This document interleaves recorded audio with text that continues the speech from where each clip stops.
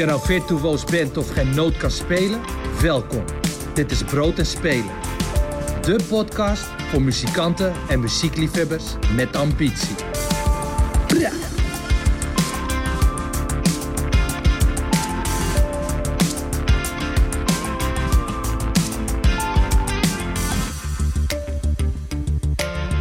Welkom bij Brood en Spelen, de podcast voor muzikanten en muziekliefhebbers die graag willen weten hoe het er achter de schermen aan toe gaat. Vandaag zijn we toebeland in seizoen 3, aflevering 14 en het is een Backstage aflevering. En mijn gast vandaag is Dave Vanderheijden van Hiphop in je Smoel. Welkom Dave. Ja, dankjewel Lars. Dave, Hiphop in je Smoel, voor mensen die niet weten wat Hiphop in je Smoel is, wat is het? Ja, Hiphop in je Smoel is een online hiphop platform. Al gestart in 1999, dus we gaan richting de 25 jaar. Begonnen eigenlijk als een simpele website met een agenda-functie. En op een gegeven moment echt uitgegroeid tot een platform waarbij ongeveer 15 mensen mee wilden werken op vrijwillige basis. Denk aan fotografen, recensenten, interviewers, artiesten die hun muziek wilden droppen bij ons. Heel actief forum toenertijd, ver voor social media hadden we een heel actief forum. En op een gegeven moment zijn we als organisatie echt dingen ook gaan organiseren. Van festivals tot documentaires, een boek uitgebracht, een paar albums uitgebracht. En dat is steeds groter en groter geworden. Dus ze begonnen als eigenlijk gewoon een groep liefhebbers. Ja. Die, wat even denken, dan jij zegt 1998? 99. Dan zit je volgens mij net voor de oprichting van Google, of niet? Ja, dat is een goede. Ja, volgens mij wel. Ja, dat is nog voor Google. Ja, dus dat geeft wel een beetje aan in dat het ook pioniersdagen van het internet zelf nog waren. Nou, sterker nog, wij kregen het internet thuis. Dus daarvoor ging je naar de bibliotheek om te surfen en om het internet te ontdekken. En toen of je moest ook gaan bellen met een modempje. Maar toen op een gegeven moment kregen we thuis. En vanaf dat moment dacht ik van ik kwam eigenlijk helemaal geen website over hiphop in Nederland, in ieder geval Nederlandstalig, tegen. Je had dan met eigenlijk 2 sites, de Boombap en artikel 12, beide Engelstalig, beide opgericht vanuit Amsterdam. Ook best wel veel gericht op Amsterdam ook. En ik had zoiets van, maar er is zoveel in het land going on. En waarom is daar niks over te vinden? En zodoende ontstond het idee van, ik zou het wel tof vinden om gewoon een website op te zetten. Maar ik had 0 kennis over wat erbij kwam kijken. En ik heb toen, je had toen de tijd van die website tools om heel makkelijk een website te maken. De WordPress van toen. De WordPress van toen inderdaad. En daarmee heb ik dat toen, heette het Hotdog of zo. Zoiets, een hele rare naam in ieder geval. Ja, en toen stond die website, die stond toen eigenlijk online. En de naam komt eigenlijk, de naam is eigenlijk ontstaan. Want in die periode ging ik eigenlijk... ik zat heel erg in die nederhop movement die toen gaande was. Wat was toen nog? Osdorp stond toen ook bovenaan de rots, of niet? Ja, Osdorp stond echt bovenaan. Die speelde echt iedere week. Ik ging naar al die shows. En ik kwam op die manier in aanraking met andere acts. Maar je merkte ook gewoon dat de mensen die dat bezochten, dat was echt een vaste kern. En die mensen die kwam je dan iedere keer tegen. Dus er ontstond een soort van hiphop vriendengroep als het ware. En toen werd op een gegeven moment rapte Def B, die rapte bij een show in Maastricht, weet ik nog. In een freestyle een zin in de trant van hiphop in je smoel. Of ik geef je hiphop in je smoel, of iets in die trant. Toen dacht ik van dat is de naam gewoon. Punt. Ja. En de dag daarna heb ik die website in de lucht gegooid. Heb je hem er ooit voor bedankt? Ik heb hem er zeker voor bedankt. Ik heb ook een tatoeage op mijn arm die hij ook heeft ontworpen. Dus ja. Okay. Nou, mooi. Dat is het begin. Ja. Het was toen denk ik het grootste succes van Hiphop in je Smoel zat destijds in het forum, denk ik ook vooral. Ja, het forum was echt... Dat was niet normaal hoeveel mensen daar actief waren. En daar werd over alles en nog wat gediscussieerd. Over de nieuwste releases. Maar ook over games, over politiek. Gewoon het leven werd daar gewoon besproken. Ja, dan je had wat concurrentie, was ML75, was een site. Dat was later. Was later. Ja, was later. Maar dat was ook site die ook echt om het forum ging. Ja, zij zaten nog meer op het forum. Nog meer op het forum. Zij zaten nog meer op het forum inderdaad. En kijk, wat je heel erg kreeg was dat bijvoorbeeld de mensen die bij ons bijvoorbeeld geband werden omdat ze... Ja, weet je wel, omdat ze zich niet gedroegen of allemaal gekke dingen aan het posten waren. Ja, die gingen dan naar ML75 en dan gingen ze daar onder een andere alias verder. Ja. Maar nee, hun forum was op een gegeven moment inderdaad echt nog populairder dan ons forum. Maar weet je, het forum was bij ons niet per definitie, zeg maar... Het was voor jullie niet de kern van wat was voor ons niet de kern, zeker. Voor de bezoeker in een langere post. Een bepaalde periode zeker, ja, absoluut. Ja. Dat is wel grappig, want dat had je toen op veel meer vlakken waren de plekken eigenlijk. En ik denk met de opkomst van social media, Hives destijds, raakte het een beetje weg van de site zelf. Hè? Ja. Als je zeg maar een sprong in de tijd neemt en je komt uit bij ons 10-jarig bestaan, 2009, wat voor ons nog een hele belangrijke mijlpaal nog steeds is, waarbij we toenertijd het project Smoel uitbrachten. Dus dat was een multimedia project waarbij we een boek van 400 pagina's uitbrachten over de hele ontwikkeling van hiphop tussen 1999 en 2009. Gekoppeld aan een documentaire en ook nog een album met alleen maar exclusieve nummers van artiesten die de afgelopen 10 jaar heel erg relevant waren. En dat werd allemaal toen gepresenteerd in Rotterdam tijdens een festival. In de Wat. In de Wat, hè. Dat was daarvoor heette het natuurlijk Nighttown. Dat kennen meer mensen, denk ik. Ja. En tegenwoordig is het al flink wat jaren een Chinese supermarkt, wat nog steeds een heel pijnlijk aangezicht is. Ja. Maar je moet je voorstellen, 2009 was ook nog voor social media. Ja. Dus wij hebben toen dat hele project georganiseerd zonder dat we gebruik konden maken van social media. Dus je moest echt op een... Maar dat betekent ook gewoon omdat je in die eerste 10 jaar zo breed had ontwikkeld. Ik heb jou leren kennen omdat ik destijds programmeur bij Speakers was en jullie wilden ook avonden bij ons doen. En die avonden, ik heb nog opnames van enkele zelf getaped vanaf de mengtafel. Maar dat was met opgezwollen Piet Philly, nu naar de AFAS net bekendgemaakt. Ja, inderdaad.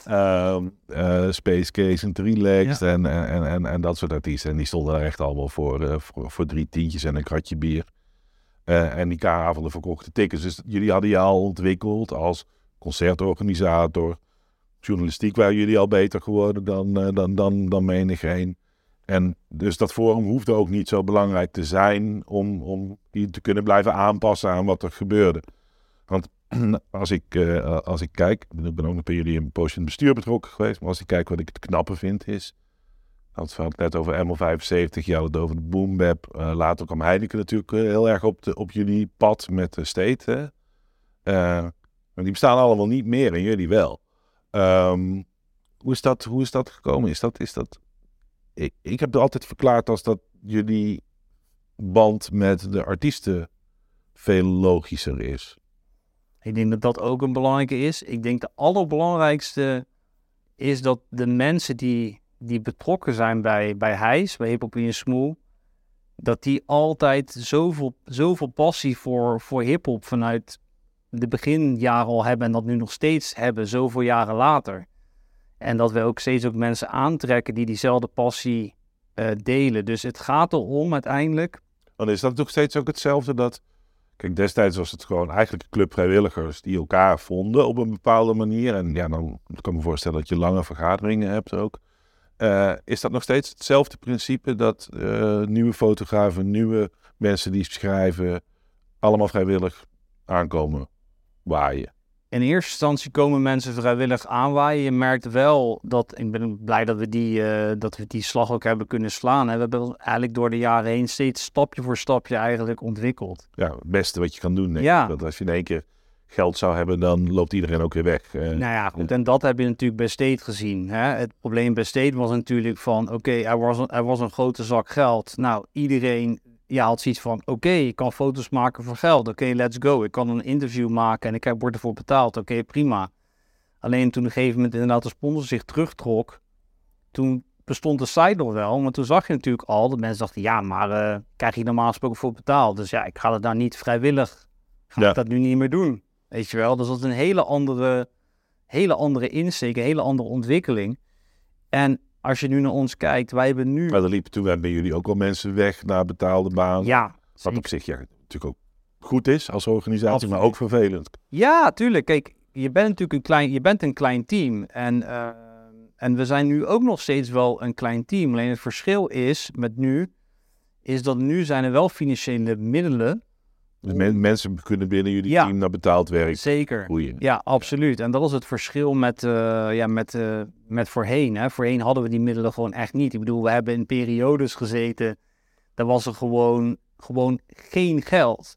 En wat er gebeurde was dat eigenlijk mensen waren niet alleen vrijwillig. Maar ze moesten ook nog betalen. Precies, ze betaalden mede een soort contributie om de website in de lucht te houden. Kijk, en ik denk als dat je mindset is, dat je er zo mee bezig bent, ja, weet je, daar kan niks of niemand tegenop. Je passie kan je niet kopen. Nee. Weet je wel, en wij hebben ook altijd gezegd van, we zijn heel bewust ook een stichting, ook geworden als bedrijfsvorm. En we hebben ook altijd gezegd van ja, weet je wel, hij is gewoon het belangrijkste en we willen gewoon toe naar een archief. We hebben nu al een archief van ruim 23 jaar hiphopgeschiedenis. En dat gaan we ook ten koste van alles, gaan we dit ook in de lucht houden. Hè? Stel dat we dadelijk in mindere tijden terechtkomen, wat je nooit weet, dan blijft het gewoon Hoe gaat dat nu? Want destijds geld, je kunt geld online verdienen met advertenties, maar dat hebben jullie eigenlijk nooit heel fors gedaan. Hè? Nee. Dat is ook een principiële kwestie geweest. Wel? Klopt. Dan moet je geld online op een andere manier verdienen. Dat is eigenlijk ook bijna niet te doen. Je zou merchandise kunnen verkopen. Nou, dat hebben jullie vast wel gedaan. Maar daar ga je ook niet een kantoor plus personeel van rondbraaien. Hoe is dat dan gekomen? Is het subsidiegeld geweest? Ja, we hebben subsidie inderdaad kunnen, op een gegeven moment, nadat we eigenlijk 10 jaar bestonden, toen vanaf dat moment konden we echt in aanmerking komen voor subsidie. Want je moet je voorstellen dat in die tijd, kijk, nu zijn er gewoon subsidieregelingen specifiek voor hiphop.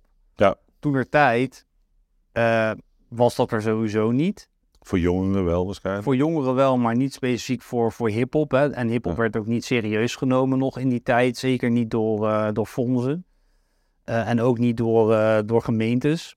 Nee. Dus het was heel erg van, oké, maar je wil iets met hiphop doen. En mensen hadden een heleboel vooroordelen daarover. Ik bedoel, ik weet ook nog toen wij ook begonnen met organiseren ook. Toen was het ook in het begin heel erg van...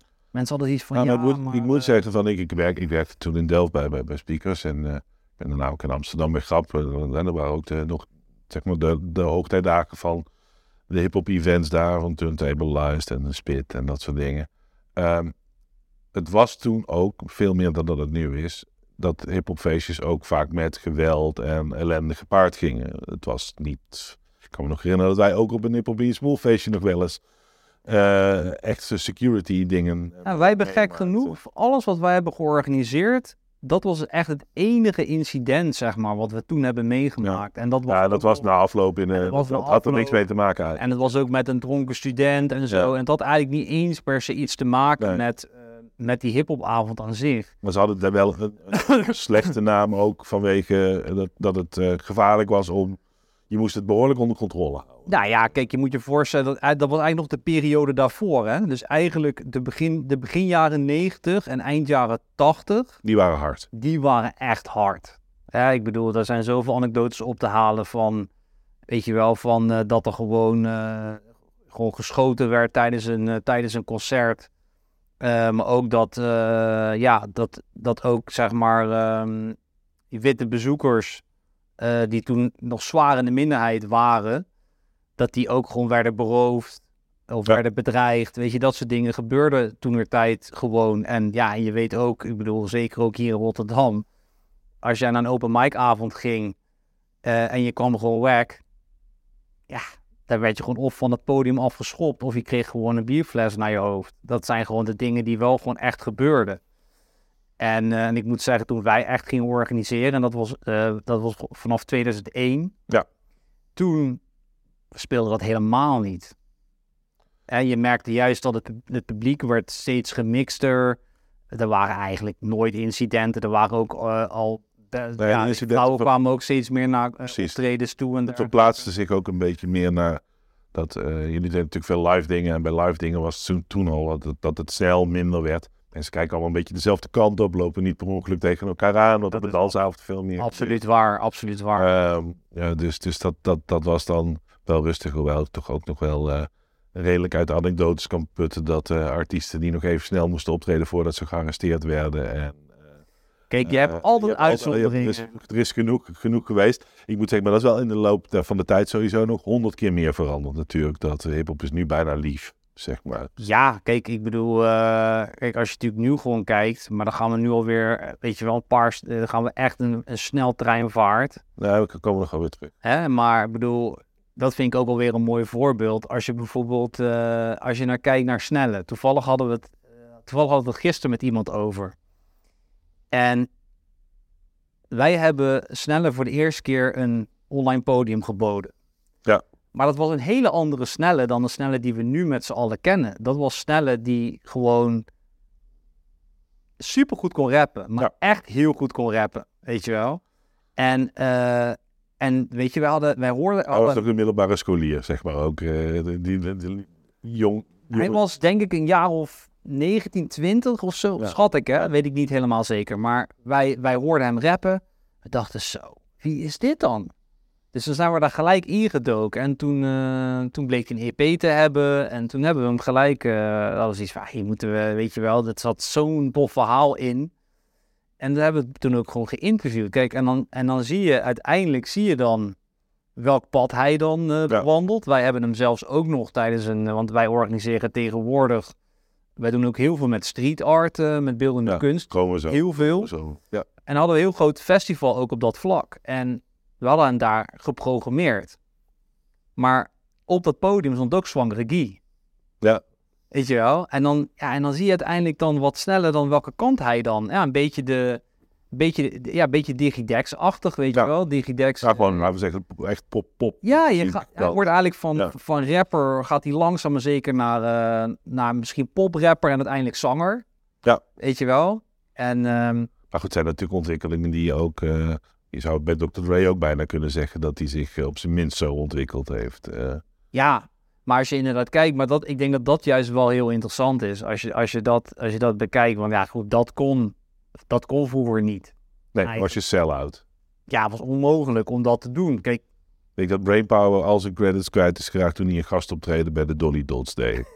Ja, ik weet niet welk jaar dat was trouwens. Maar... Ja, dat weet ik wel. Het zal 2006 geweest zijn. Ja. En dat die vrienden van Amstel meededen en dat soort dingen. Toen raakte hij volledig zijn credibility kwijt. Maar dat zou nu niet meer. Nee, maar als je nu kijkt naar de vrienden van Amstel. Ik vond dat toen ook een beetje goedkoop hoor trouwens. Waarom mag hij niet doen wat hij leuk vindt?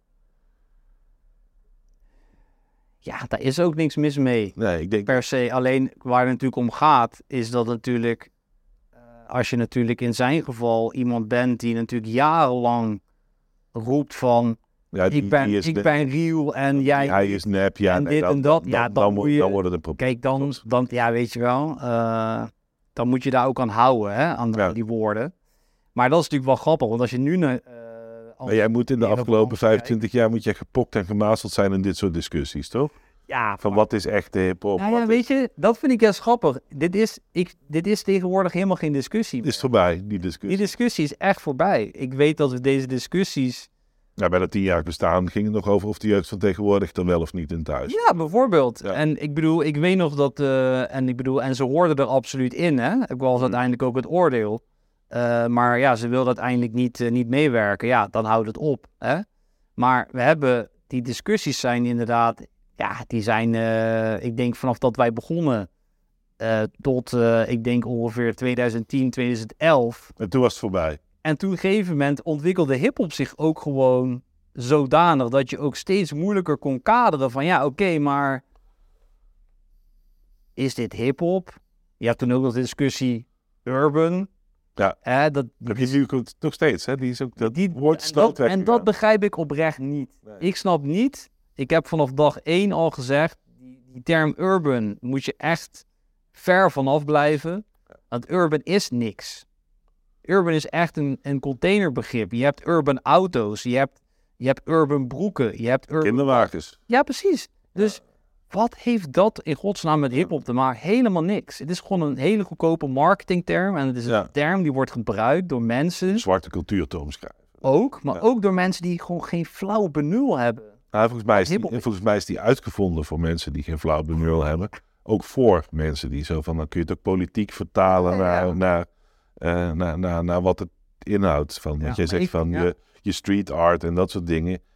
Ja, dat is ook hiphop, maar dat gaat een ambtenaar niet snappen. Nee. Dat gaat een gemeenteraadslid ook niet snappen. Ja, maar ik vind het echt jammer dat er nog steeds collega-instellingen zijn die zelf die term urban gebruiken. Dat vind ik echt zo zonde en zo onnodig. Ja. Want daardoor hou je het gewoon mede in stand. Ja, toevallig laatst in de podcast ook met Angelo Bromet en met Phoenix, met Randal. Ook dezelfde discussies gehad. Phoenix wordt natuurlijk ook een urban zender. Ja. En ze hebben zelf ook een enorme haat-liefde verhouding met het woord. Je moet toch echt zelf het voortouw nemen. Want ik bedoel, als je actief bent in de hiphop, dan ben jij de expert. En dat is niet de ambtenaar die de subsidie aanvragen of die het beleid op gaat. Maar goed, jij zei 2009, 2010, toen ben je dus in de ambtenarij beland, zeg maar. Je bent een gesubsidieerde instelling geworden. Eerst nog beperkt, later steeds ietsje meer. Klopt. En dat is in Rotterdam gebeurd ook. Ja. Jullie waren natuurlijk eigenlijk een lander, of jullie zijn een lander. Ja, absoluut. Maar toen is het door Rotterdam gefinancierd. Ja, maar het was eigenlijk voor ons ook best wel een no-brainer om naar Rotterdam ook te trekken. Omdat eigenlijk toen ik al begon, want ik woonde toen in Delft. En eigenlijk, ja. Het was een beetje Delft en Haag, toch? Van oorsprong, geloof ik. Jullie. Zo de eerste groep vrijwilligers. Ja, dat was inderdaad klopt. Het kwam inderdaad voornamelijk uit Delft. En op dat moment, toen het echt een stichting, toen eigenlijk de website online ging. En ik merkte natuurlijk al van, hetgene wat er is vooral Amsterdams. En ik merkte gewoon al, ik zag al dat er heel veel in Den Haag gebeurde. Er gebeurde ook dingen in Delft, maar er gebeurde natuurlijk heel veel in Rotterdam. Ja. Dus ik had ook zoiets van, hallo, we moeten juist daar gebeuren echt hele interessante dingen. Ja. Daar moeten we aandacht aan schenken. Dus toen we inderdaad... Ja, ik ging zelf in 2006 naar Amsterdam, maar dat was ook omdat het daar was een soort van uitgekristalliseerd systeempje om ook talenten daadwerkelijk aan de oppervlakte te krijgen. Dat kwam natuurlijk ook, Kees de Koning zat daar, Grap, waar ik ben gaan werken, zat daar. Maar daar waren al wat dingen in ontwikkeling. Van Spit, van Freestyle, van Turntableized, van Wanted. Waardoor talent daar naar boven kwam. En daar bleef Rotterdam enorm in achter natuurlijk ook. Dat heeft trouwens eindeloos geduurd, vind ik, voordat ze daar ook... Ja, maar ik kijk natuurlijk ook naar de hele... Dat was geen structuur. Nee, kijk ook naar de podiumstructuur. Ja, was dat toen ook? Ja, we hadden het over de wat. We hadden het al net over Nighttown en over de wat natuurlijk. En dat blijft toch, vind ik, nog steeds een issue. Maar dat is een ander gesprek, denk ik. Maar kijk, we hadden zoiets van, oké, dus toen we de mogelijkheid, toen we financiën hadden, om ook echt inderdaad, want ik deed alles, deed ik gewoon vanuit huis. Ja. De eerste merchandise dingen die we deden, ons heel huis, ik woonde heel klein. Er stond helemaal vol met dozen. Ja, maar je was toen eigenlijk een journalistieke stichting. Stichting ben je waarschijnlijk toen ook pas een beetje geworden. Zo. Klopt. En het doel was recensies, plaatrecensies, interviews met artiesten. Het doen van de actualiteit. Ja. En dat gewoon wat je deed, kon je gefinancierd krijgen in Rotterdam. Ja, dat was best wel toch wel een lastig verhaal. Omdat zij snapten dus niet, omdat we dus ons presenteerden als een online hiphop platform. De toenmalige commissieleden die over die subsidies gaan, die snapten dat hele concept niet. Nee. Want zij hadden zoiets van, een podium is altijd fysiek. Nee, je moet bezoekers hebben, dan moeten kaarten verkocht worden. Dus en dat was het hele ding, dat werd bij ons niet begrepen. Dus daarom kwamen we heel moeilijk binnen. En daarom kregen wij ook, weet ik nog, toen wij de eerste keer subsidie kregen van de gemeente Rotterdam, dat was structureel dan 4 jaar lang op rij, dat was €30.000 per jaar. Nou, Ja. Weet je hoeft geen rekenwonder te zijn om te weten dat je daar bijna niks mee kan. Voor iemand die niks heeft is het best veel geld, maar het is ook weer inderdaad... Je bent het zo kwijt. Ja, dit is niet 1 baan. Het is minder dan 1 baan. Daarom. En er is al helemaal geen kantoor erbij. En zo. Dat bedoel ik. Ja. Dus dat gaf al aan van men had wel zoiets van ze hebben wel toffe plannen, maar we snappen het niet helemaal. We zien wel, hiphop wordt wel een ding. Dus het is wel goed om hen wel te steunen. Maar ze hadden geen flauw idee wat ze met ons aan moesten in die tijd. Dus het heeft heel lang geduurd voordat wij echt ons ook konden profileren. En voordat men ook echt snapte. Heb je jezelf ook moeten aanpassen of moeten leren daarin als clubpie? Of keuze heb je nog eens gedacht van weg van die subsidie, gaan we het toch helemaal anders doen? Nou, we hebben het daar wel vaak over gehad. Hè? Ook als we dan van die meetings ook hadden met het hele team, met alle vrijwilligers en dergelijke. Ook van weet je wel, welke kant willen we nou met z'n allen op? En iedereen had wel zoiets, we vinden vooral dat die online functie en dat online platform, dat vinden we wel echt super belangrijk. We willen verslag blijven doen op een onafhankelijke manier. En dan is subsidie toch eigenlijk de beste manier. Omdat als je met bepaalde merken in zee gaat, die hebben weer bepaalde belangen. Ja, dat is toch lastig. En kortlopende belangen. Dat zag je aan State. Dat precies. Eventjes groeit met een klap boven jullie uit. Maar de sponsor kan ermee ophouden en dan is het ook weg. Maar dat is het. En dat is het. We wilden gewoon een hele stabiele partij worden richting de toekomst toen al.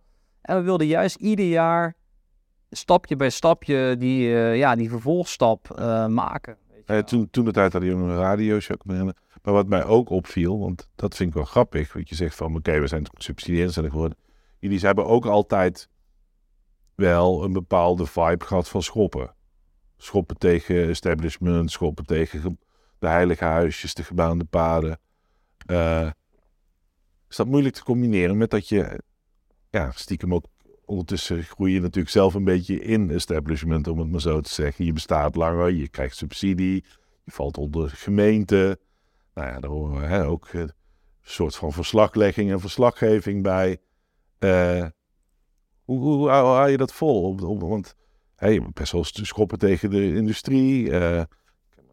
Licenties van Grote Prijs van Nederland herinneren van jullie, waarin jullie de hele grote prijs aan het onthoofden waren, zeg maar. Ik zou zeggen, de zaakjes kwamen vaak uit de kontzak. Hoe doe je dat? Want ik kan me voorstellen, je zult toch braver moeten zijn. Ja, maar toch is de gemeenschap die... Ja, toch zijn we dat echt niet. We zijn echt niet braver geworden. Want het was wel zo dat ik denk vroeger was het, weet je wel, hadden we denk ik wel een wat negatievere houding, denk ik vooral. Mm. En was het toch wel heel erg gericht op van... die discussie speelde toen gewoon heel erg waar we het net over hadden. Van, is het real of niet? Bij jullie bestaan zit het eigenlijk dus halverwege in een knip van dat die in één keer voorbij was. En, wij hebben op een gegeven moment... Ik weet ook dat we daar ook over hadden. En dat ik ook toen ook zei van... luister. Hiphop ontwikkelt zich zo snel. Weet je wel... Ik bedoel, als je uitgaat van de historie en je hebt het even over de 4 elementen, zeg maar, hoe het begonnen is. Ja. En je kijkt dan op een gegeven moment van, oké, maar wat is er allemaal bijgekomen? Dingen die je ook aan hiphop kan linken. Dat is gewoon, er zijn zoveel, als je naar een boom zou kijken, je hebt zoveel zijtakkingen eigenlijk gekregen. Dus, er zijn volgens mij op zijn minst al 12 nieuwe sporten ontstaan die zonder meer hiphop, skatecultuur gerelateerd zijn. Exact dat. Ja. En dan kan je dus op een gegeven moment... Dan gaat het er niet meer om, vind ik, en dat hebben we toen op een gegeven moment ook op die manier ook gedropt, ook bij de rest, van het is helemaal niet meer interessant om het te hebben over van, is het real of niet? Nee, het is interessant om het te hebben over van, is het origineel? Is het goed? Is het slecht? Ja. Weet je wel, die discussie is veel interessanter. En vanuit die gedachte zijn we eigenlijk ook alles gaan doen. Ja, de muzikale regels zijn eigenlijk opgeschoven naar mentaliteitsregels, heb ik het idee. Van...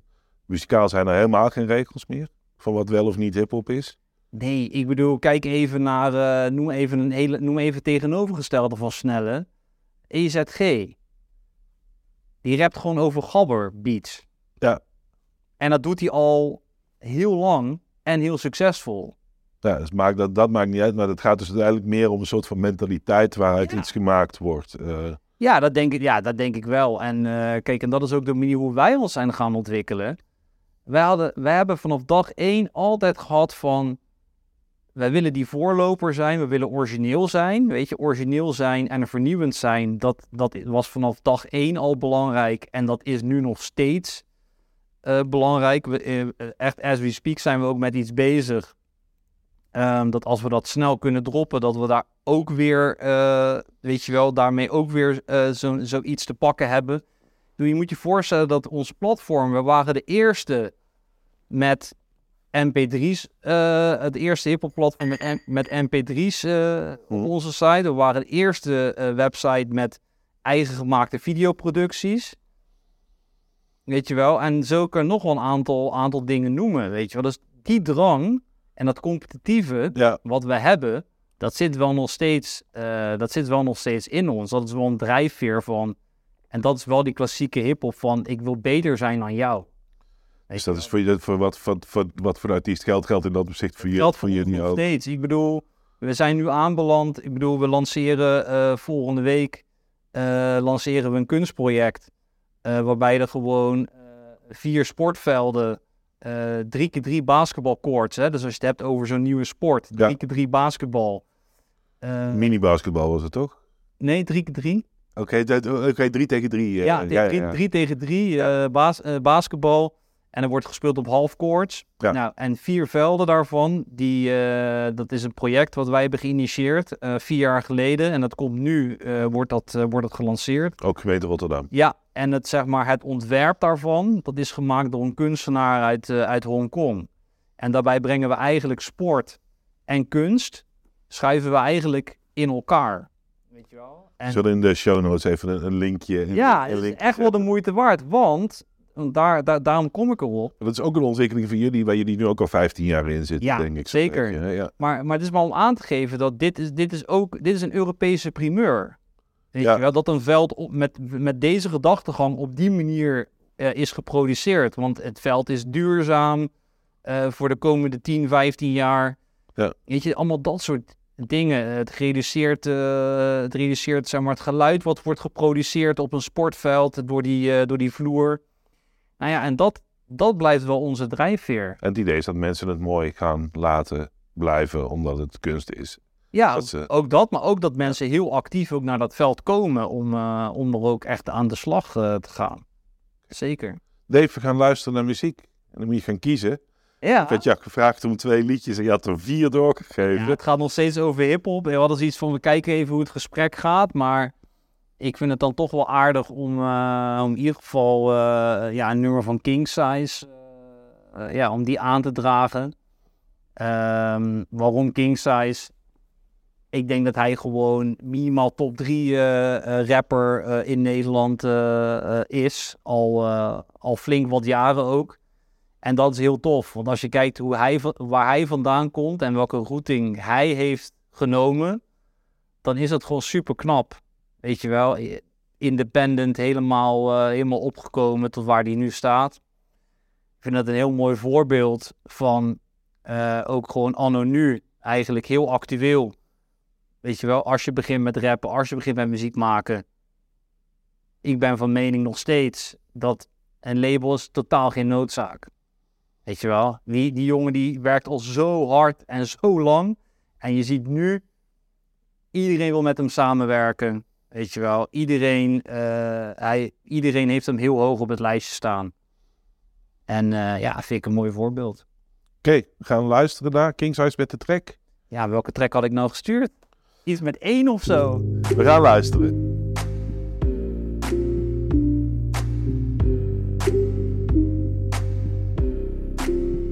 Ik wil sparen voor mijn kleine, maar ze maken alles duurder. Elke fucking maand weer 13 bar naar de verhuurder. Mijn jonge mix die sunny, zijn intenties die zijn puurder. Zoet is de smaak van de wraak, de haat is duurder als de Kelly die we roken. Je ruikt de smoke bij de buren. Die waggie die wil ik kopen, ga liever lopen dan huren. Stond voor hetere vuren en wat ik kreeg te verduren. Voelde net als gassen door de bocht en vergeten te sturen, dat is ongeluk. Maar ik geloof niet in per ongeluk. Die money komt en gaat, dus als het kan had ik parton gedrukt. Ik kan presteren onder druk, ik voel me onder druk. De dokter ziet me stress en meet me boven en me onder druk. Shit, ik voel me schuldig als ik rust pak. Dus schrijf ik minimaal 3 verses op een rustdag. Die grape soda laat me vliegen net de luchtmacht. En wanneer ik een L pak, zorg ik dat ik het terugpak. No getback, problemen in mijn rugzak, no backpack. Een hele grote comeback na een hele hoop setbacks. Een hele hoop rappers met een hele hoop rapcap. Je wint en je verliest in deze life, het is net blackjack. Je wint en je verliest in deze life, het is net poker. Ik heb pijn, dus kijk naar boven, vraag de grootste, gaat het over. We rennen net een ober, ben geen drinker, maar een roker. Nu weer dingen laten lukken, wil je plakken naar een poster. Ik geloof niet in per ongeluk. Ze zeiden dat ik niks zou worden, het is me toch gelukt. Niemand wou geloven, het is me toch gelukt. Ik had nooit geluk, daarom geloof ik niet in ongeluk. Dus ik geloof niet in per ongeluk. De allermooiste diamanten voor me onder druk. Diamanten voor me onder druk. Dit was geen geluk, dus ik geloof niet meer in ongeluk.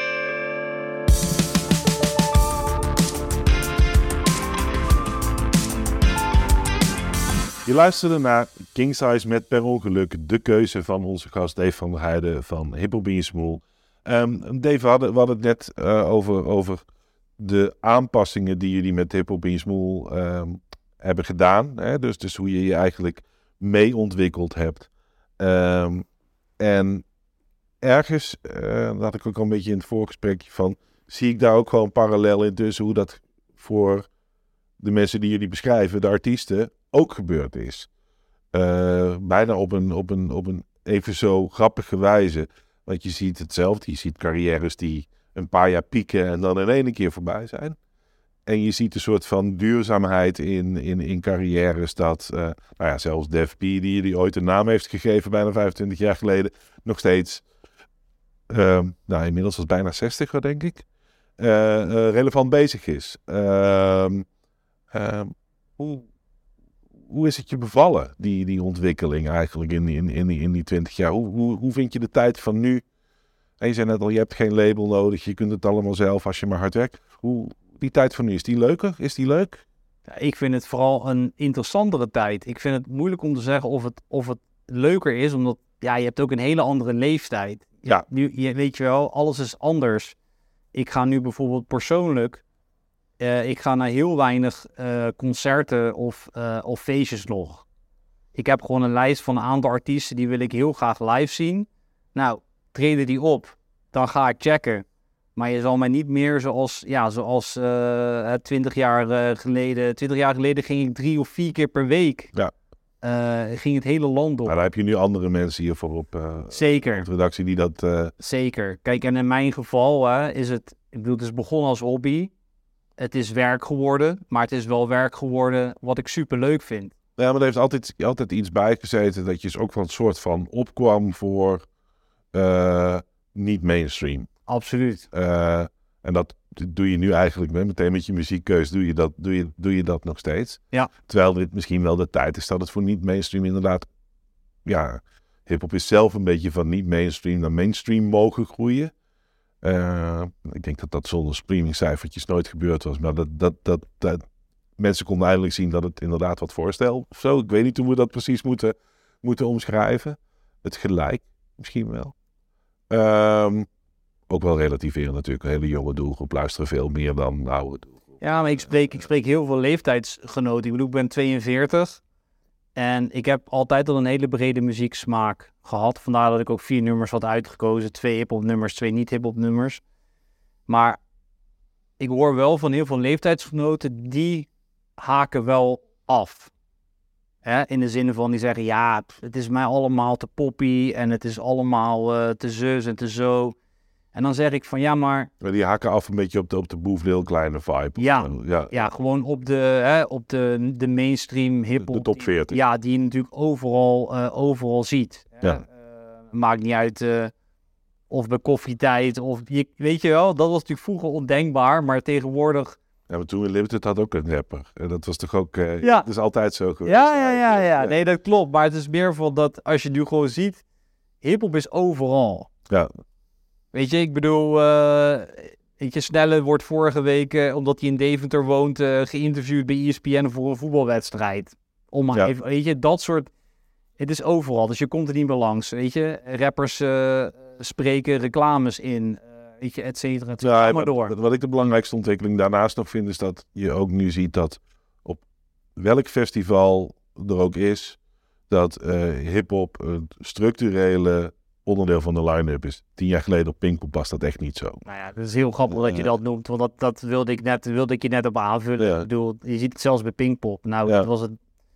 dat was echt een hiphop hatend festival. Ja, nou ja, dance kon al niet. Nee. Als er geen gitaar in Als zat, dan er was het geen klaar. live band bij was, dan had je er niks te zoeken. Ja. Kijk, en als het dan zelfs daar inderdaad doorstoot. Kijk, en dat vind ik gewoon zo grappig, want ik heb dit vaker gezegd ook van, en het, weet je wel, en dit komt nu nog meer uit. Hiphop is zo breed, dat maak een playlist, Ja. zo breed mogelijk. Ga naar een verjaardag van je tante. En voor iedereen die in die ruimte is, en of die persoon nou 6 jaar is of 60 jaar is, je vindt gewoon een nummer wat die persoon tof vindt. Ja. Weet je wel? En zo breed is hiphop. En daarom vind ik het zo raar dat er dan mensen tegen mij zeggen, ja jongen, hiphop is toch helemaal niet meer interessant. En ja man, dit en dat. En noemen ze allemaal voorbeelden. Zeggen, ja, oké, dit is misschien heel erg commercieel of oppervlakkig en misschien niet heel erg artistiek interessant. Maar kijk je ook verder dan dat. Mhm. Weet je, wij maken iedere week een playlist op Spotify die we iedere week verversen. Met gewoon de nieuwste releases. Maar dat is echt een mix van misschien wat meer catchy tot echt zwaar underground en alles wat ertussen zit. Ja. En hiphop heeft zoveel smaken. En dat maakt het wel een hele interessante tijd.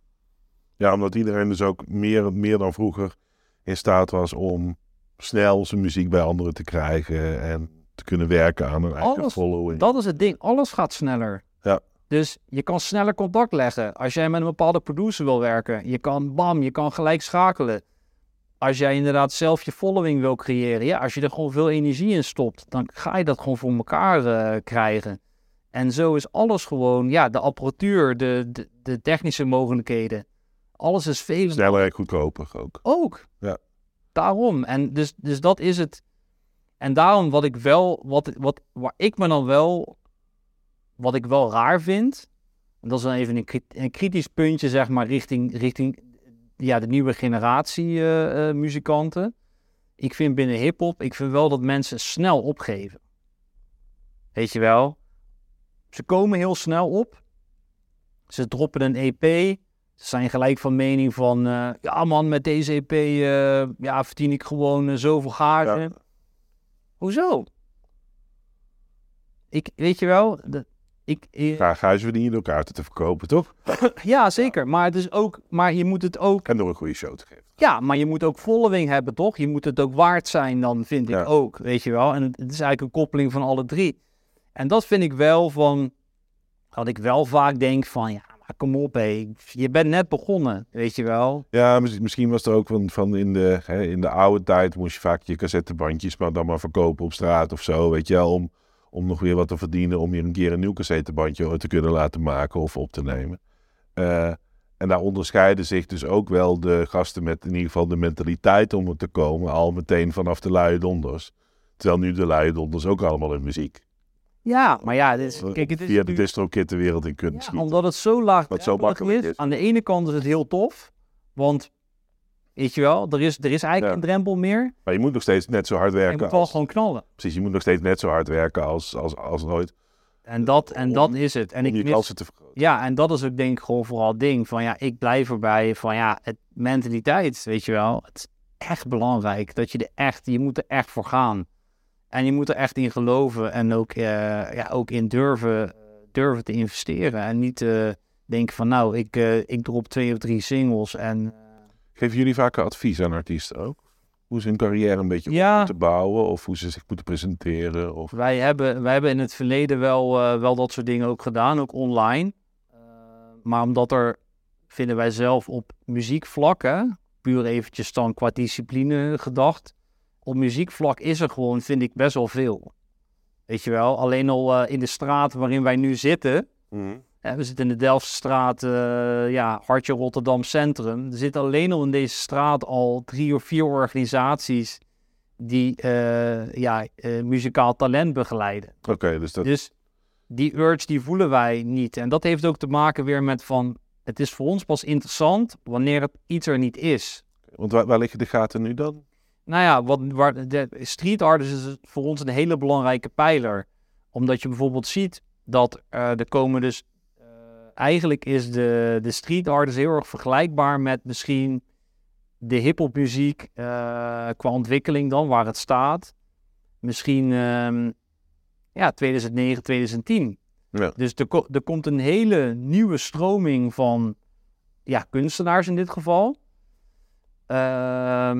Zijn in staat om mooie dingen te maken, interessante dingen te maken.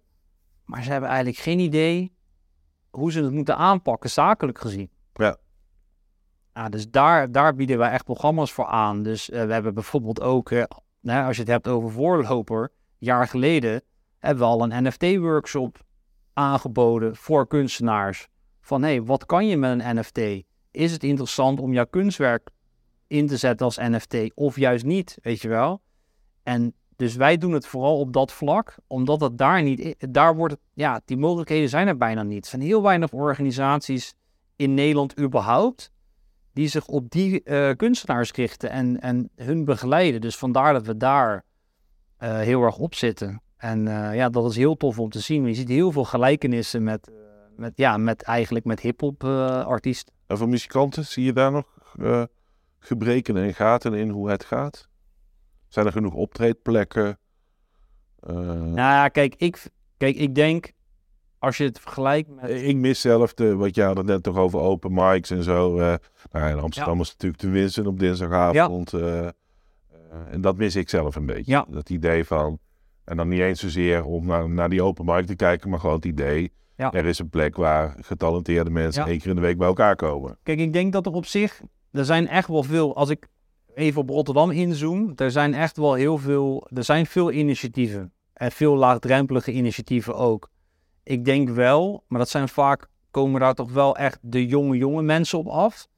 Maar ik denk wel dat de mensen die wat ouder zijn, dat die vooral ook erin zitten van, ik wil gewoon singles droppen en ik wil clips droppen en dan komen die optredens wel. Dus eerst het succes op de streams en dan... En die zijn minder bezig met het opbouwen vanuit live. Opbouwen van, oké, ik begin bij een open mic of ik begin bij een talentencompetitie en ik doe misschien daar een voorprogramma. Natuurlijk, je hebt ze wel, maar ik vind... je hebt ze niet zo... je hebt ze inderdaad, vind ik, relatief weinig. Relatief weinig, inderdaad. En dat is wel jammer. Maar wat ik wel vind, is natuurlijk dat... Kijk, ik vind dat we Nederland breed, wij zouden echt wel qua muziek... zouden wij echt wel een voorbeeld kunnen nemen aan steden als Glasgow in Schotland of Dublin in Ierland. Want wat je daar gewoon ziet, het is niet voor niks dat nu vanuit Dublin zoveel toffe postpunk acts daar nu uit voortkomen. Dat is niet zomaar. Of dat er uit Glasgow zoveel interessante singer-songwriters bijvoorbeeld komen. Dat komt omdat je kan daar overal optreden. Weet je wel, je kan in een pub optreden waar misschien 5 mensen in passen. Ja. Maar je kan daar overal spelen en je kan daar zoveel traptredens opklimmen. Weet je wel? Ja, terwijl als je hier buiten het glas laat vallen, heb je een bekeuring voor overlast. En dat is het ding. Ik bedoel, kijk alleen al op straat, hè. De straatmuzikanten, zeg maar, in dat soort steden. Als je daar een straatmuzikant, straatmuzikant is niet het goede woord. Maar als je gewoon muzikanten buiten ziet, in de openbare ruimte ziet spelen, daar zitten vaak al zoveel goede dingen tussen. Ja. Dat je denkt, wow, oké. Dit is, weet je wel, dit is al goed genoeg al om een zaal van 100 man te vullen. Ja, en als je met Koningsdag een muziekje in je kroeg wil, moet je er 3 maanden van tevoren een vergunning aanvragen. En dat is het. Dan moet je om 8 uur 's avonds stil zijn enzovoort.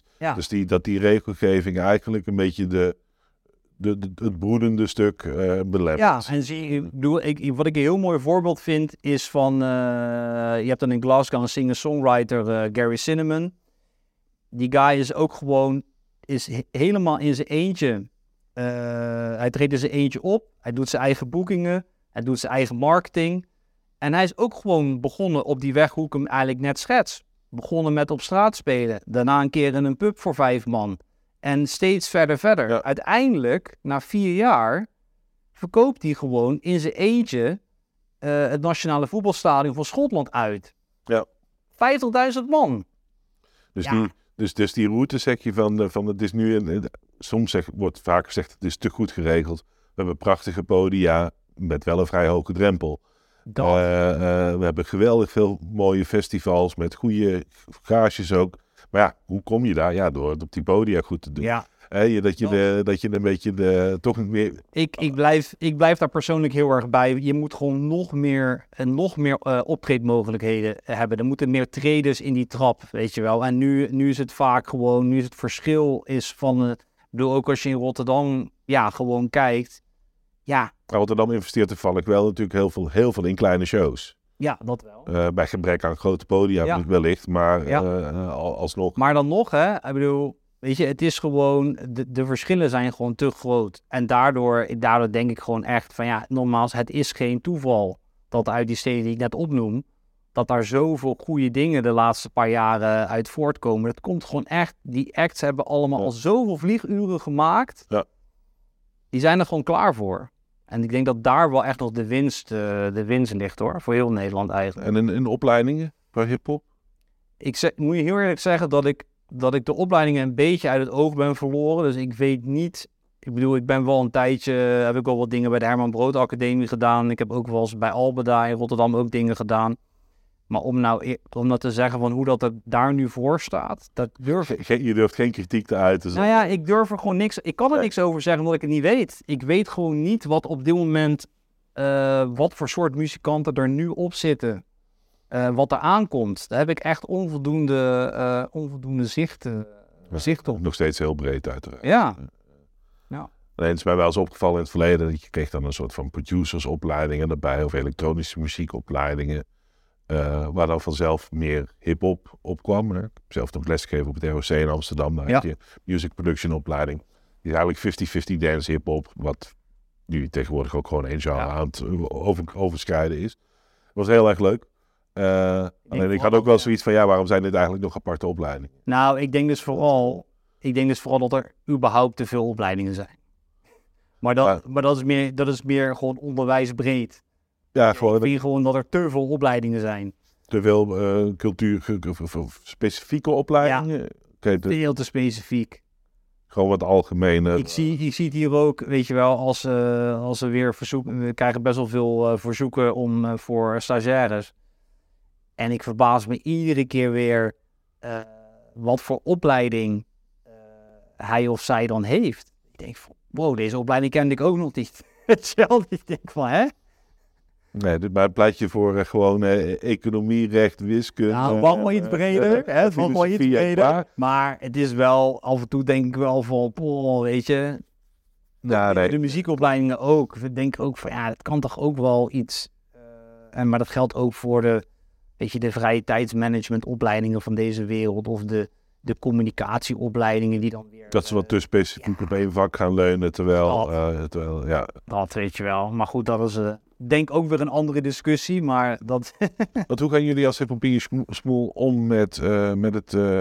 jullie zijn in principe journalistiek begonnen. Zeker. Nog steeds journalistiek bezig. Absoluut. Inmiddels eigenlijk ook wel gewoon een organisatiebureau en een hele andere takken van sport zitten erbij. Absoluut. Hoe belangrijk is dat journalistiek stuk voor jullie? Wil je hier op de redactie komen, opleidingen journalistiek gedaan hebben?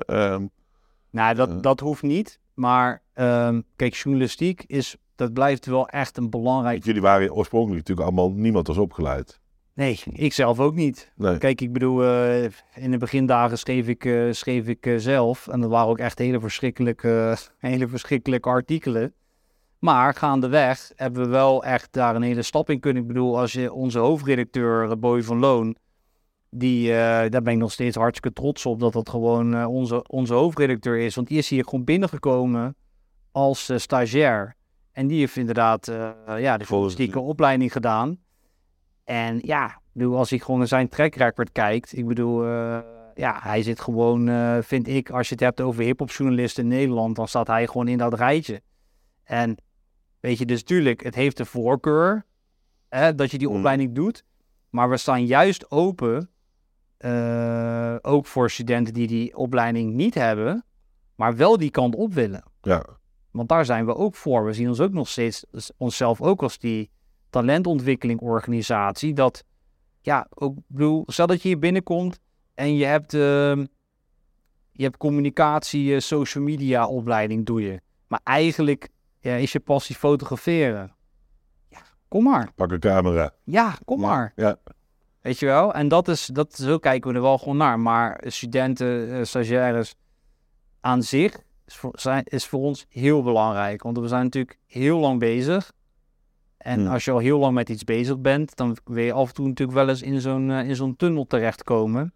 Dat je jezelf voor de derde keer hoort zeggen, zo doen wij hier dat niet. Ja, bijvoorbeeld.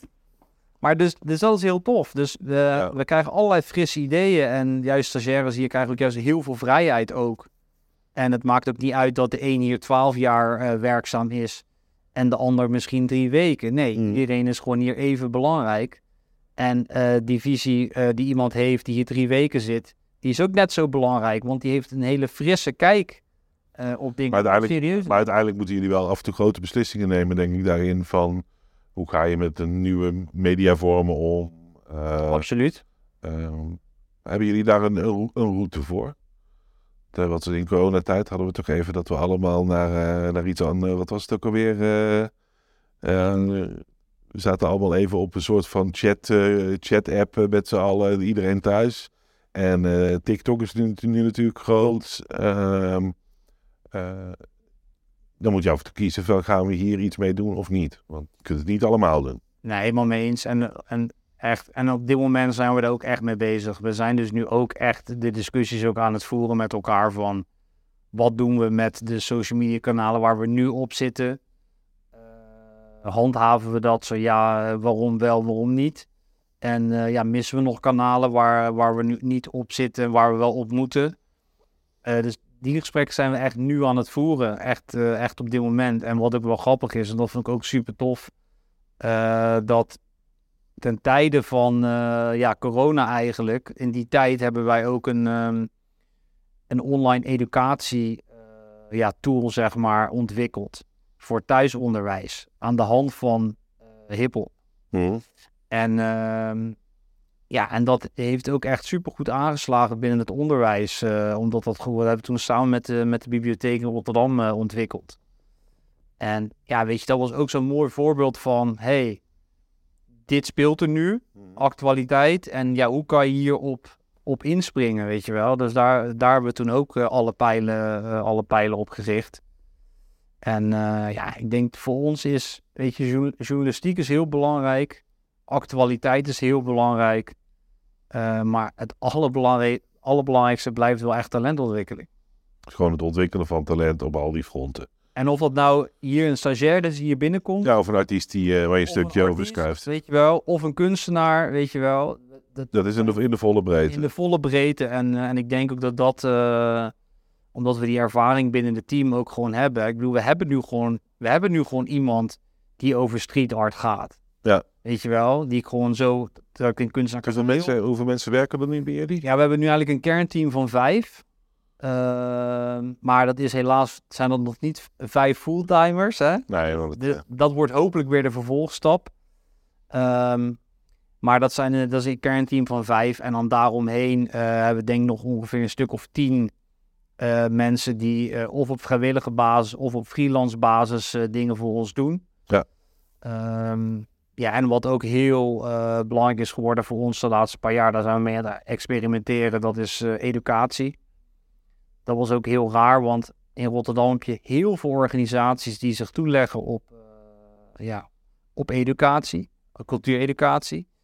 Maar wij werden echt helemaal kapot gespamd door scholen, vrije tijdsinstellingen die zeiden van ja, we willen iets met hiphop. Maar ja, we kunnen het nergens vinden. En we hebben dus nu ongeveer 1,5 jaar hebben we nu een tijdelijke loods op Rotterdam-Zuid.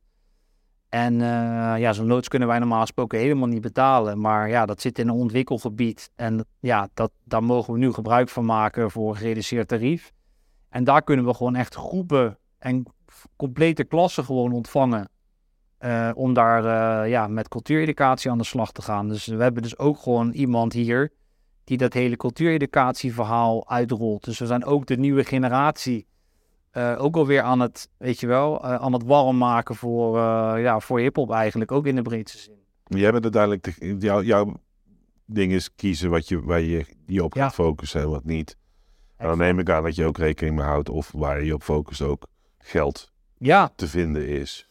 Ja, geld te vinden is, maar vooral, wij zitten toch nog steeds, de strategie voor ons blijft wel nog steeds... Eerst nadenken, dan zoeken. Nou, eerst echt kijken van, waar is nu de meeste behoefte aan en waar liggen de kansen? Kijk, daar voel heel veel verwantschap naartoe, hè? Daar ben ik grap ook over nadenken. Af en toe ben je tegen jezelf misschien, zou je met bepaalde projecten heel wat kunnen verdienen, waar je weer heel veel andere mooie dingen van zou kunnen doen. Maar dat klopt. Toch, eerst vanuit je principes denken en dan... Eerst vanuit je principes en kijk, en soms, dat hebben we ook meerdere keren dat probleem gehad, dan waren we te vroeg.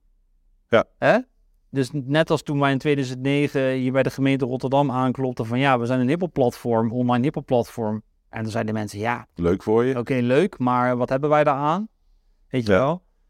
Ja, dat hebben we ook wel een paar keer ondervonden. Hè? Dus het gaat ook nog eens om timing. Dus het is niet alleen van heb ik nou iets te pakken waarmee we echt iets tofs kunnen doen, dat we onszelf kunnen onderscheiden, net als dat we dat nu met die 3x3 basketbalcourts gaan doen. Ja, precies. Maar je kunt ook af en toe nog een idee hebben dat dat dan al 6 jaar ligt. Ja. En in één keer lukt het alsnog om het te realiseren. Dat gebeurt ook. Dus ik vind vooral dat enerzijds vanuit je principes denken, absoluut, dat doen we. Maar die timing is ook, en die is af en toe ook ongrijpbaar. Maar jij moet dus ook politiek opereren. Dat doe ik niet. Dat doe jij niet? Nee, je zal mij nooit zien lobbyen binnen het politiek. Commissies, raadsleden en dat soort dingen. Gewoon relatie met de ambtenaren. Ja, ik ben daarin misschien heel naïef. Maar ik geloof toch nog steeds, dat je wordt beoordeeld op of je een goed plan aanlevert. En of het aansluit op wat er bij de stad past. Ja. En ik wil daar ook echt mijn energie ook in steken. Maar goed, dat hou je nu al 3 rondes vol. Dus dan moet zo'n vierde ook wel lukken. Ja, we zijn er wel heel positief gestemd over. Omdat we echt ook dingen doen die anderen niet doen. Hè? En die meerwaarde geloof ik ook gewoon heel erg. En kijk, de basis zal altijd, dat journalistieke online hiphop platform blijven. Ja. Maar wij kijken gewoon iedere 4 jaar van op welke pijlers gaan we ons richten. En we zitten nu heel erg op cultuureducatie, het platform, street art en spoken word. Daar hebben we het nog helemaal niet over gehad. Maar spoken word is bij ons ook al heel lang een heel belangrijk onderdeel. We maken al heel lang een spoken word podcast. Weet je wel. Hoe heet die? Voor de mensen? Ja, we hebben een algemene, die specifieke podcast heet Tekstuur. Tekstuur. Okay. Ja, Tekstuur. En daarin staan gewoon iedere keer, in iedere aflevering staat er eigenlijk een spoken word artiest centraal. Ja, en dat was ook weer zoiets. Er was nog geen podcast over spoken word. En eigenlijk was er ook nog niet echt een online platform voor spoken word, waar echt mensen zich konden presenteren. Dus daar hebben we ook, daar zijn we ook mee aan de slag gegaan. Ook een hele interessante discipline. Maar het kan ook zomaar zijn dat we de volgende 4 jaar, als we weer een nieuw plan gaan indienen, en dat moet ook volgend jaar alweer gaan gebeuren, dat er misschien bepaalde pijlers, dat we die laten. Omdat we daar misschien hebben we, wat betreft street art, er wel alles uitgehaald. Je zit nu ook dus niet na te denken over, wie gaat er in Rotterdam een meerderheid krijgen en dat soort politieke dingen. Daar ben je maar niet meer bij. Nou ja, ik probeerde zo min mogelijk. Kijk, toen ik de uitslag zag, dacht ik wel van, oké. Dat is niet helemaal gunstig voor de culturele sector. Niet helemaal gunstig. Hè? En het blijft af en toe ook wel. Dat weet je natuurlijk zelf ook. Maar je kan er ook af en toe ook geen pijl op trekken. Weet je. Er worden af en toe zulke rare beslissingen genomen dat je denkt. Maar nu is Amsterdam iets stabieler. Ik denk dat Rotterdam. alleen ja, GroenLinks heeft het hier wel heel goed gedaan. Dus dat verbaast me. Nou, dat verbaast me aan de ene kant ook weer niet. Want als je kijkt naar de Opkomst. de nieuwe Rotterdammers die hier natuurlijk komen wonen, zijn dat natuurlijk wel, denk ik, mensen die op GroenLinks stemmen. Maar ik vond de opkomst hier met name zo laag. Dat vond ik extreem spannend. Dat is... Maar dat geeft natuurlijk ook wel aan. Hè? Ik bedoel, het is natuurlijk wel, het is natuurlijk ook wel een stad met... het is een hele mooie stad, maar het is wel echt een stad met heel veel problemen. Nog steeds? Ja, er speelt echt heel veel. Weet je, we zitten ook echt met... we organiseren dus ook een street art festival, waarbij we ieder jaar echt inzoomen op een bepaalde wijk. Dus we vestigen ons dan een jaar lang in die wijk, om dan daar in een week tijd diverse muurschilderingen te maken in een wijk waar dat niet voor de hand liggend is. Dus we kiezen daarvoor ook echt niet voor de makkelijke wijken. En het idee daarachter is ook juist om juist ook de mensen die vaak daar wonen in die wijken, die komen niet van nature in aanraking met, die gaan niet naar een museum. Nee. Weet je, dat staat gewoon niet op hun to-do-list. Ze zijn gewoon bezig met overleven. Precies. Weet je wel? En dus dat is best wel, ik vind dat een heel tof, maatschappelijk, maar ook wel heel zwaar project. Maar het is wel, daarmee laat je ook gewoon zien van, wij zitten nou al 4 jaar lang al in Rotterdam. Misschien bemoeit ik ermee. In Rotterdam-Zuid. Ja, misschien is dat het moment dat we moeten afronden. Maar het is in ieder geval, dat is zo'n project dat hebben we ook op een gegeven moment bedacht van, weet je, street art, er liggen interessante mogelijkheden. Nou, Rotterdam heeft nog geen street art festival. Eigenlijk had Nederland nog geen street art festival. Dus zijn we daar gaan ontwikkelen.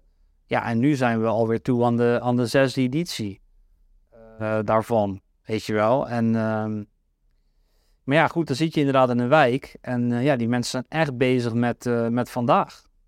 Oh. Die zijn niet bezig met, ik kan morgen stemmen. Nee.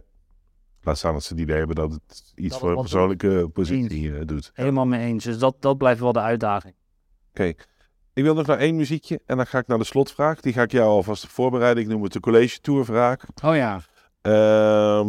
En dat is of er iets of iemand ooit iets tegen jou gezegd heeft wat voor jou een soort van terugkerend leidmotief, een mantra is geworden waar je vaak aan terugdenkt of waar je jezelf af en toe mee oppept.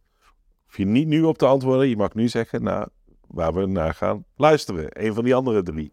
Ja, we houden het actueel. Vorige week bracht Cannibal Ox ineens een Amerikaanse formatie, ineens een nieuwe plaat uit het niets werkelijk. En daar staat de track Warhead 86 op. En die beat is gewoon insane. Ik kan alleen maar naar die beat luisteren. Ik hoor niet eens wat er gerapt wordt. Dus ik ben benieuwd hoe die bij jullie overkomt. Oké, we gaan luisteren naar Cannibal Ox.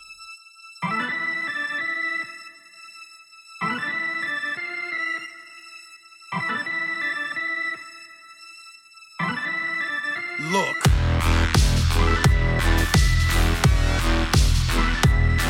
Yeah, it's going down. Stargaze, Mercury retrograde. This was all part of the apex phase. I raised planets from lower to higher levels. After 1,000 years, we chained the devil. Cause he was acting reckless. The solar system on my collarbone is a necklace. And this was all before breakfast. I could build a city like a child plays Tetris. For real though, my flow rolls like judo. I'm the Puerto Rican new edition, Menudo. And I'ma bang on these drums all day like Tito Puente. Dami Beso, Azúcar. You're gonna need a band-aid after I shoot ya. Oi, como va? I'm smothering ya. Exposing reality, I'm covering her. You wanna battlefield? I'll think the flow gotta kill. You wanna battlefield? Look. You wanna battlefield? I'll think the flow gotta kill.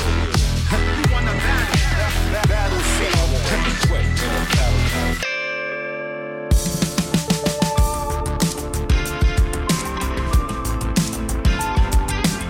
luisterde naar Cannibal Oaks met Warhead 86. De beat van Dave Vanderheijden van Hiphop in je Smoel. Oprichter en nog steeds werkzaam. Dat is trouwens wel lang, hè? Mensen die meer dan 20 jaar dezelfde baan hebben, Dave. Dat is toch ook wel bijzonder? Ik heb ook al 20 jaar hetzelfde telefoonnummer. Dat is ook bijzonder. Dat is ook heel bijzonder. Dezelfde vrouw ook, of niet? Ook? Ook nog. Ja, dat op zich. Zie je een lijn? Ik zie een parallel.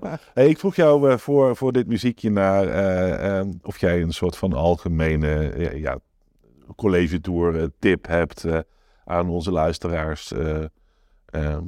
Wat je het wel eens tegen jezelf zegt als je naar de spiegel kijkt. Ja, eentje die nog steeds heel, heel relevant blijft voor mij is... als je geen fouten maakt, kan je niks leren. Dat blijft voor mij wel, als ik gewoon kijk naar hoe hij is begonnen is. En ook waar we nu gewoon staan. Weet je wel, je moet risico's durven nemen. Weet je wel, en ook denk je af en toe van... wat nou als het fout gaat? Ja, oké, dan gaat het fout. Zien we dan wel. Ja, weet je, dat zien we dan wel inderdaad. En dat blijft wel een hele belangrijke... weet je wel, dat mensen zijn natuurlijk vaak best wel bang om te falen.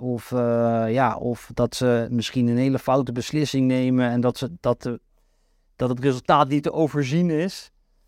Maar ik denk vooral dat gewoon erg belangrijk is. Durf gewoon fouten te maken. Weet je wel, ik maak ook inderdaad nog steeds fouten. En of nou een nieuwe stagiair hier binnenkomt die ook fouten maakt. Of een collega die fouten maakt. Ja, als je er maar van leert. Doe me denken aan eentje die onze wederzijdse kennis Flip van der Ende zei. Die zegt, als je te vaak nee zegt, maak je nooit wat mee. Dat doet hij me ergens ook wel aan denken van, je moet gewoon fouten durven maken. Gewoon in nieuwe dingen stappen, dingen uitproberen en enthousiast blijven ook in dat opzicht. Dat mantra is trouwens, die quote is trouwens wel mooi inderdaad, want dat is wel iets wat ik wel de afgelopen jaren echt heb geleerd, is wel vaker nee zeggen. Want ik zei dus inderdaad overal ja tegen. En dan had je het meer over van of je dit wou doen. Dat... Ja, en dan op een gegeven moment dan heb je het overzicht. Dan heb je gewoon totaal geen overzicht meer. Ja, en dan ga je heel veel fouten maken. Ja, door laksheid. Doordat je gewoon geen overzicht hebt. Dus, maar dat is ook een hele mooie inderdaad. Ja, maar dat is meer op spannende uitdagingen. Hij zei het tegen mij toen ik hem vroeg om een lezing te geven, wat hij nog nooit gedaan had. Toen zei hij, dat moet ik eigenlijk niet doen. Maar ik zeg toch ja. Want anders maak je nooit wat mee. Nee, zo is het ook. Hey Dave, ik wil je ontzettend bedanken voor je tijd. En ik hoop dat je de mensen ook geïnspireerd hebt. Wat mij in ieder geval, wat ik echt heel mooi vind, is hoe jullie zijn doorontwikkeld in de loop van die tijd. Zo'n moment geweest dat je ook een beetje het gevoel kreeg van, ja, die oude sites met hun fora. Dat is nu een beetje waar je vroeger vooruitstrevend was. Ben je in één keer oud en een soort van versleten. Maar dan zijn jullie wel op zijn minst 2 of 3 keer wel weer heel erg sterk uit teruggebounced. Dat vind ik mooi om te zien. Voor mensen die de muziek ook mooi vonden, waar je nu een kort fragmentje van hebt gehoord, volg onze Brood en Spelen playlist op Spotify. Dan kun je de hele versies horen. In de show notes zet ik nog wat over de artveld. Wat was het? Artcourt, ja. De Artcourt. Ja, tuurlijk. Goeie naam. Ja. En sowieso even een link naar Hiphop in je Smoel en ook jullie activiteiten. Volgende week is Amber hier weer met een uitzending, volgens mij met 3 programmeurs van de Melkweg in de uitzending. En dus dat is ook trouwens een van de leukere hiphop plekken in Nederland nog steeds. Zeker. En de week daarna is Jasper er weer met een Backstage uitzending. Tot de volgende keer. Tot Brood en Spelen.